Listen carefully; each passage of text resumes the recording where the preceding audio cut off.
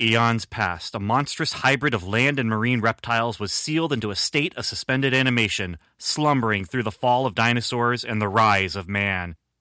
But awakened by an undersea nuclear test, the creature returned to life, now breathing the fires of radiation. Stan Lee presents Godzilla, King of the Monsters.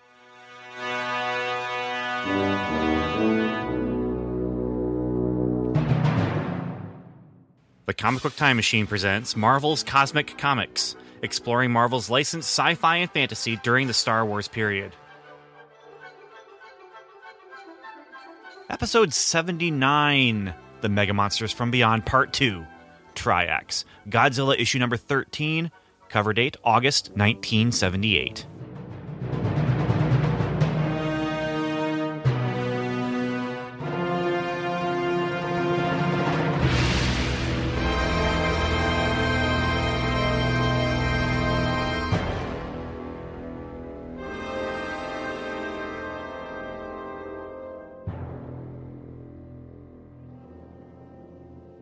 Hello, time travelers. I'm Ben Avery, and I'm back for another jaunt back in time to 1978. And in this case, we are going back to May of 1978 to look at the spinner rack and see what other licensed sci-fi books Marvel has outside of Star Wars.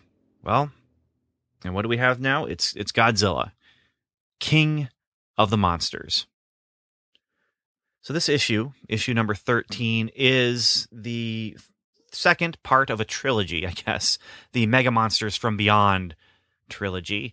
And it's part 2, it's the middle, so it's setting up all the terrible stuff. It's the middle act of our 3-act structure, and I don't know what to expect for next issue, but this issue seems to set up some pretty good stuff for the conclusion, which I only know it's the conclusion because at the very end of this issue, it says, next issue is the conclusion.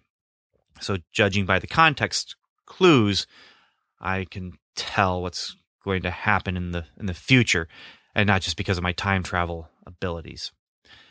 So anyway, once again, for this episode, for this issue, for this comic, I listened to Michael Giacchino's Cloverfield soundtrack, and it made the experience much more fun. At least I think it made the experience much more fun. I mean, you can't measure something like that, I guess, because you can't replicate the same story without the music then. So I've listened to the music and read once, and now I can't turn around and read it over again without the music because, well, every time you reread a story, it's clouded by your memories of the previous time, and in this case, it would be clouded by, the music being in my head from, just moments before.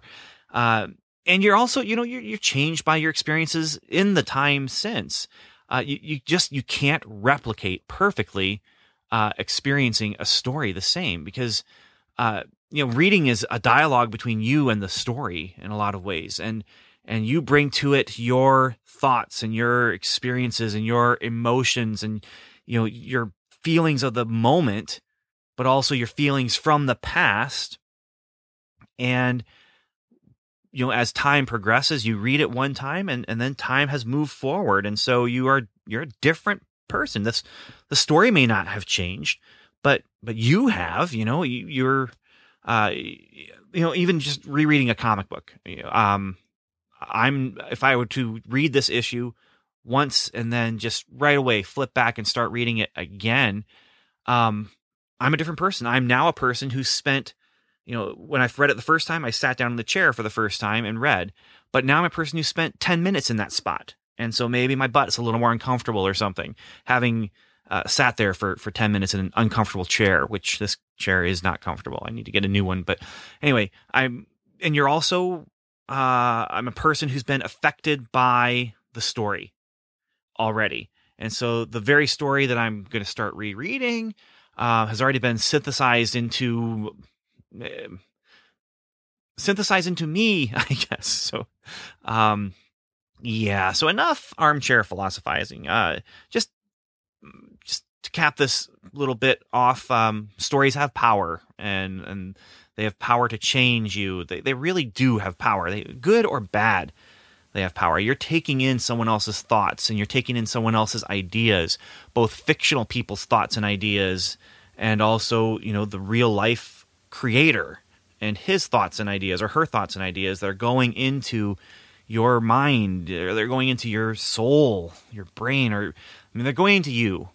So good stories have power, and bad stories have power. Honestly, Human Fly, those stories have some power.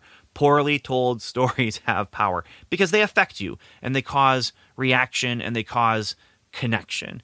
And the strength of that power is, determined by talent and presentation and simplicity or complexity. It's affected by your own affinity with the worldview of the creator, or the lack of affinity with the creator's worldview. And I probably should just stop there. As you can see, I'm passionate about the power of story, and that's why I do a podcast about these stories. And even though they're pulpy pop fiction type things, I enjoy them. And I guess part of this is exploring what I enjoy about them, and exploring what can be enjoyed, and then at the same time exploring what makes them effective or ineffective. And so in a lot of ways, I am, as a writer, as a comic book writer, and as I do other storytelling venues as well with puppets and things like that. I'm experiencing these stories, but as a writer, I experience them on a couple different levels, and one of them is to explore what makes them work, what makes them don't work, what makes them not work. Yes, I'm Raider Man. Anyway, that's enough of that. On to some Godzilla, right? So issue 13, we're on the back end of things now. Strictly speaking, by the rules of time travel, I really shouldn't know that this is the back end of the series. I shouldn't know this if I'm experiencing these comics in real time, that is. But I do. Godzilla, last 24 issues. I know this. I can't not know that, because it's something that I know in my head. I guess I could not mention it, but I already have, and I like to keep editing to a minimum. So here we are. Issue 13, The Mega Monsters from Beyond, Part 2, Triax. Issue 13 of 24. So the story here has some interesting moments, and I'm going to say, if you judge a kaiju story by the people inhabiting it with the monsters, there's some good stuff going on here. And I do judge a kaiju story by the people inhabiting it with the monsters. So there's a little bit of good stuff going on here. The setup for this particular issue is that two warring alien races, the Megans and the Baitons, have been fighting a battle for ages, and they're in the final moments of it. They fight it through giant monsters, going to worlds and just duking it out. And the Baitons, whatever, they're basically at their core white hat wearing good guys, and they are now in the middle of their last ditch effort to win the war, to win a losing war for them, and save multiple worlds, including the Earth. And their last ditch effort is to enlist Godzilla as their representative in the battle. The Megans, who are in their core basically mustache twirling bad guys, have 3 powerful monsters left, and they are sending them to Earth to battle the Earth's mightiest warriors, the Avengers. Wait. The Hulk. No. Godzilla. No, Godzilla is still not even there. Red Ronin. Yeah, the giant robotic suit piloted by Rob Takaguchi has been identified as one of the world's 3 most powerful warriors. And sure, whatever. This takes place in the Marvel 616, but the title is Godzilla, King of the Monsters, although I noticed it's actually just Godzilla on the cover of this one. And in Mike's Amazing World of Comics, it does say just Godzilla. It doesn't say Godzilla, King of the Monsters. So I may have the title all wrong, the official title all wrong. And I guess it doesn't matter, though. This is Godzilla's book.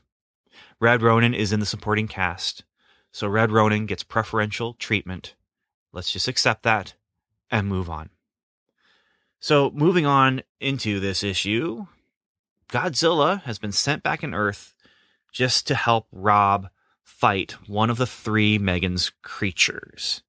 The one that he's fighting, I think, it's Triax, the title of this chapter. And the Megan's creature is now losing the battle. The Triax is losing the battle just outside of Salt Lake City. And actually, Salt Lake City's, I guess we're back continuing the trek across America, which, I like that conceit. I like that element here of Godzilla in this American comic, is going around through America, kind of like, J. Michael Straczynski's Superman Grounded, where he's going to walk across America and discover what it means to be an alien in America. Well, what does it mean to be a kaiju in America? This is what Godzilla is learning, and he is now in Salt Lake City.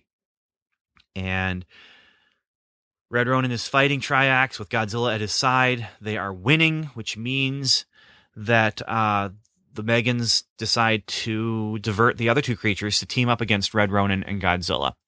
So we have 3 against 2. And I'm assuming that they were going to send those other creatures, out to find, say, the Hulk or the Avengers or Fing Fang Foom or whoever is more powerful. But I wondered, I think, last episode about Godzilla, if this would be a, quote, fight a different monster in each chapter style of quest.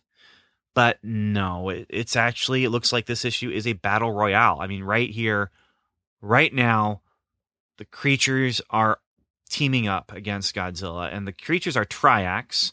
It's a rhino-like monster with a beak for a head, so it's still kind of continuing that rhino-like thing, but imagine the rhino mouth as the entire head, and 2 eyes on stalks. And then there's Rian, a Venus flytrap style monster with a blade for a tail that is used like a helicopter propeller for flight, and Crawler, a multi-legged beast with a large mouth, featuring lots and lots of teeth that let him like grind the soil and dig through the earth, tunnel through the earth, and then when it pops out of the ground, it can spit out the dirt as a weapon. And I'm reminded of some of those realistic artists who redraw monsters created by 5-year-olds. And they don't feel like something from a Toho film. They just feel like kind of like I said, a 5-year-old's fever dream put to paper by an adult. And I guess one reason they don't feel like a Toho thing is because putting a man in those suits would be technically almost impossible. But they do work in this story, this monster mayhem fighting through the streets of Salt Lake City, slug-festing their way through buildings, and with the good guys trying to get them out of the city and the bad guys not caring where they go, and fighting happens, destruction happens. It's well-drawn fighting and well-drawn and dramatic destruction. And not a lot of big, huge panels, but there are a couple. There's one where Dum Dum Dugan comes flying in his shield, flying saucery type craft, and he's just so dismayed because Godzilla and Red Ronin have been joined by 3 more creatures, and it's a nice shot with buildings in the foreground to give us some context of the size of things, the scale of things, and it's well drawn, but there's also well written stuff going on here. There's a lot of character stuff going on, and for a 17-page story, like I said, when I say a lot, I mean a lot. First, you have Rob Takaguchi, who, as he's in Red Ronin and joining in the fight with Godzilla, he does some armchair philosophizing of his own. I guess I'm not outside of the theme of this book as he does this, but he remembers regretting that he killed Yetrigar, but here he finds himself once more fighting to kill a living creature. He feels a little bit better about himself doing this. At least maybe he's making himself feel better about it because he thinks the creature is evil. Although there are psychic instructions that come from the Megans, and they can be actually these psychic instructions can be heard by everyone around. They can hear this, but through that we learn that it's possible that these creatures are just under mind control, and they're actually being forced to do this, and maybe this isn't in their nature. And they have been augmented too with mechanical bits and pieces here and there. And so they've been built to be the ultimate fighting machines, and then they're being controlled to do so as well. And so whether or not they're under mind control doesn't really matter. It seems to be a thread that's just kind of dropped, and Rob doesn't really spend much time thinking about the fact. In fact, it comes right at the end of his whole philosophizing scene where he says, they just said that they're evil, and then he hears the voice in his head, no, they didn't say anything, they're under our control. And then we just continue the fight. But yeah, with Rob, you got some interesting stuff that's bordering on some complex emotional twists and turns, I guess. But not a lot of follow through here. It is only 17 pages. And at the end, though, everything gets turned on its head. And that phrase actually is appropriate, which I guess we'll talk about later.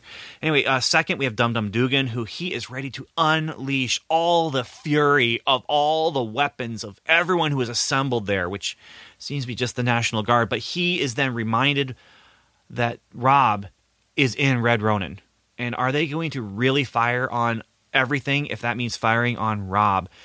And Dum Dum stops. Suddenly his surly anger against the monsters turns to a new target, and that new target is the commander of the National Guard. And he's saying, you will not fire anything. You will not fire anything. And this leads us to the greatest Dum Dum quote of the issue. He says to that guy, as long as that big red robot is mixed in with the monsters, that's exactly what I want, referring to holding the fire. And next time I give an order, you're going to obey. Me order, you obey. Understand? Now hold your blasted ding-dong fire. And he cows the commander, says, you heard your new commander, men. Hold your fire. So S.H.I.E.L.D. showing up, having their authority challenged, and then having their authority quickly established. And here, kind of going into the theme of who does things and why, Dum Dum Dugan, he values life, especially human life, and he is willing to make concessions and some sacrifices to do so, to save a human life. Now, third, some of the more human character stuff going on. Tamura, Takaguchi, and Jimmy Wong arrive. And they arrive for no real reason other than to be there for Rob's fate. And not even in this issue, but I just have a feeling that the real world reason to bring them in is so that they can be there, so that next issue they can deal with the repercussions of what has happened to Rob, which is Tamura's brother. But the story reason for them being there is kind of dumb. It's they're bringing a message from Nick Fury to keep all the stuff that's happening out on the moon top secret, which I don't know why they would come into the middle of the battlefield to tell the person who's the commander of what's going on in the battlefield to not talk about stuff that's going on the moon. But I don't even know if Dum Dum Dugan knew what was going on the moon. Anyway, there's no real reason for them to be there other than the personal reasons, I guess. Fourth, the Badens, I don't know. They see that there's a Megan spaceship coming, and they are going to choose to... they have two choices. Continue hiding on the moon and stay safe, or try to stop the Megans and risk discovery. Discovery at best, and I guess then destruction would be the worst case scenario. And they are fully dedicated to their cause, which is fighting this war. And so in the end, their decision is to follow up on that motivation, to take that dedication to the end game. And that's sacrifice their safety and maybe their own lives to help the people of Earth and to help the whole war. And so they do. They fly out away from their secret hidden base, and they damage the Megan's ship, but they also get damaged themselves, and they start to crash, and the autopilot then guides their out-of-control ship back to their moon base, and the moon base gets destroyed as they crash into it. So they have made the ultimate sacrifice in this war. And then the fifth character thing that's going on here around the battle, like I said, this is packed with different things going on in a 17-page story. But you have the Megans, who are also dedicated to their cause, and they also are willing to sacrifice themselves. And they do so, but they're doing it not to save people. They're doing it because they want to send an energy blast that will cause the three monsters to power up to the next level, Power Rangers style. And so, they're already giant, but they're going to be made more giant. And so they are willing to sacrifice themselves to win this battle, which will allow them to continue, allow not them, but allow others of their race to continue dominating the galaxy. And they're also they're willing to sacrifice their creatures because the power up for their creatures will not only give them power, it's temporary power. It's a huge power up, but then they'll die.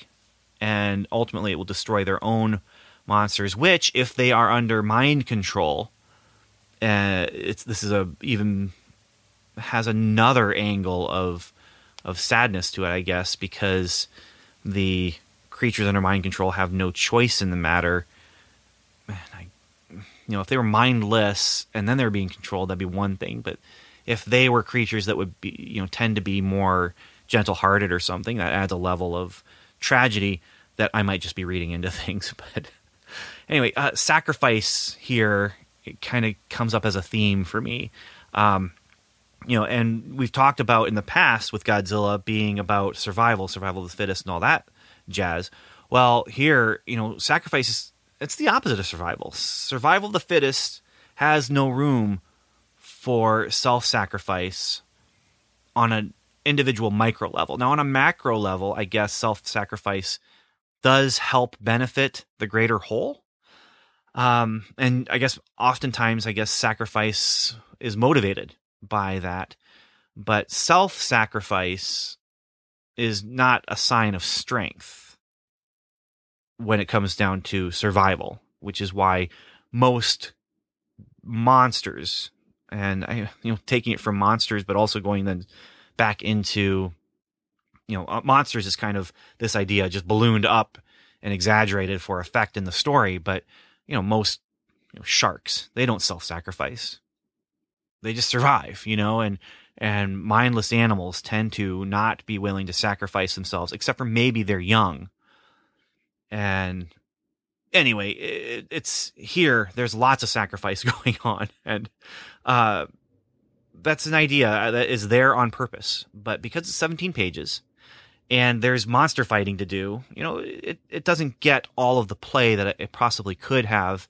But it gets a little bit, and that makes this story a little bit more than just a slugfest.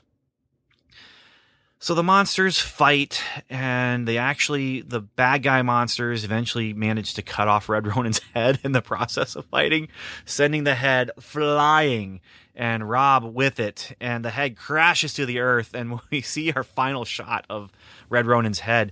Rob is hanging out of the eye hole, hanging upside down.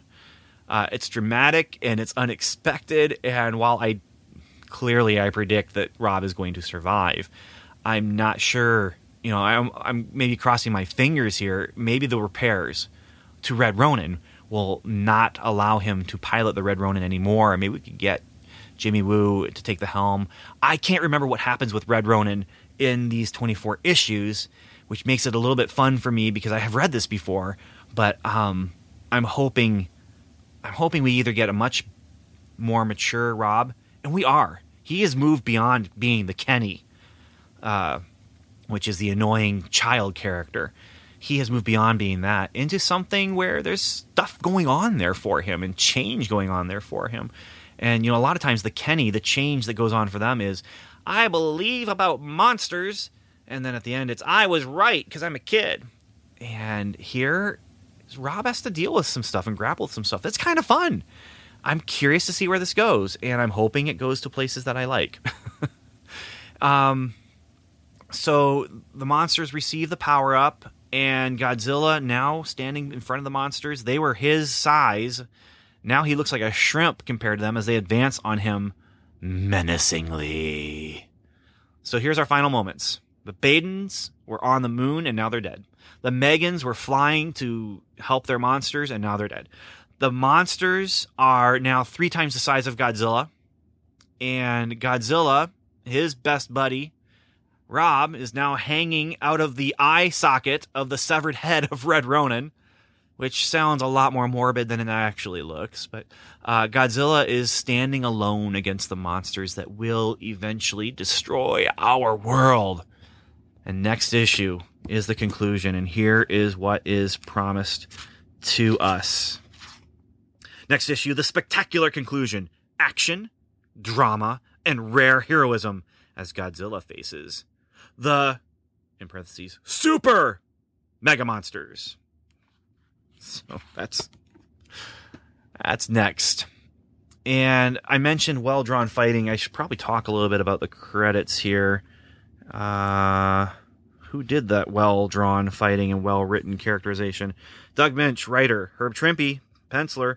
Fred Kita, inker. John Costanza, letterer. Don Warfield, colorist, although I wouldn't know it from looking at my edition, which is in black and white.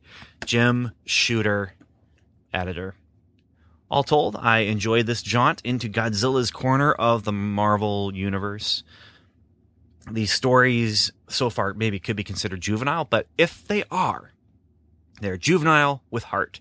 And Doug Minch he's developed some stories that are varied, so it's not just big giant slugfest, and they have character moments, so it's not just big giant slugfest. The character moments matter, and the character actions can inspire, so it's not just big giant monster slugfest. And once more, and maybe this is because I'm doing a podcast journal, so I want to go deeper than just the plot. So maybe I'm digging in a little deeper than I would normally as I dig into some pulp fiction, comic book, sci-fi. There's a little bit more to think about as these two warring sides. I guess this is the big takeaway for me, is you have these two warring sides that both end up giving their lives willingly, although not without some sort of internal conflict, but willingly give them their lives in the same conflict, but with two very different motivations. And I like this. I like it a lot. So for the next segment, we're going to jump into John Carter, Warlord of Mars, because Man from Atlantis is the final issue. So I kind of want to end our discussion for this month of the August 1978 cover date with Man from Atlantis, not John Carter, even though normally we do end with John Carter. So yeah, that's what's next segment. So with all that said, I just have to say thank you for listening. I'd love to hear from you about Godzilla, about any of these comics that we talk about, but I'd love to hear from you. And beyond that, beyond the eternal thanks, and beyond the opportunity to spend time with you ruminating about giant monsters and the power of story, thank you for listening, and Godspeed.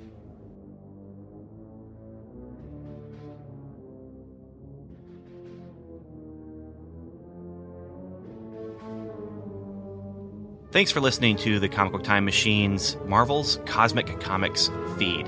You can find more discussion of many, many more comics like Superman and Spider-Man, What Ifs and Elseworlds, The $6 Million Man and Batman, comics 7 days old and 7 decades old, on our main feed, which you can find on iTunes or at comicbooktimemachine.com. We'd also love it if you join us on Facebook at facebook.com or on Twitter, where we are at Comic Time.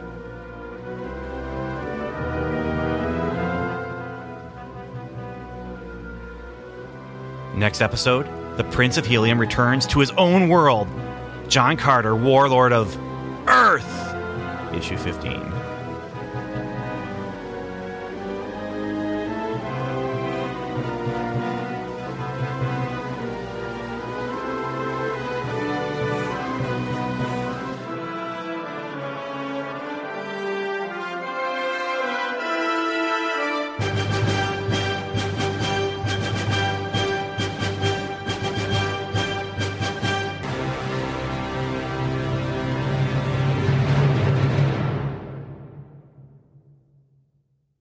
Tokyo, once a city of 6 million people. What has happened here was caused by a force which, up until a few days ago, was entirely beyond the scope of man's imagination. Tokyo, a smoldering memorial to the unknown, an unknown which at this very moment still prevails and could at any time lash out with its terrible destruction anywhere else in the world. Hi folks, Luke Giaconetti here. I'd like to ask you a few questions. Do you like giant monsters, or as they're called in Japan, Daikaiju? Monsters like Godzilla, Rodan, Gamera, King Ghidorah, or Mothra? Do you like more obscure monsters, such as Gappa or Yongari? Do you like giant heroes like Ultraman, or super robots like the Shogun Warriors? If you answered yes to any of these questions, then I think you might like my podcast, Earth Destruction Directive. I'm a dedicated fan of all things Daikaiju, and I'd like to share that with all of you. Please check out Earth Destruction Directive at twotruefreaks.com. Earth Destruction Directive, where we turn your Daikaiju dreams into city-smashing reality.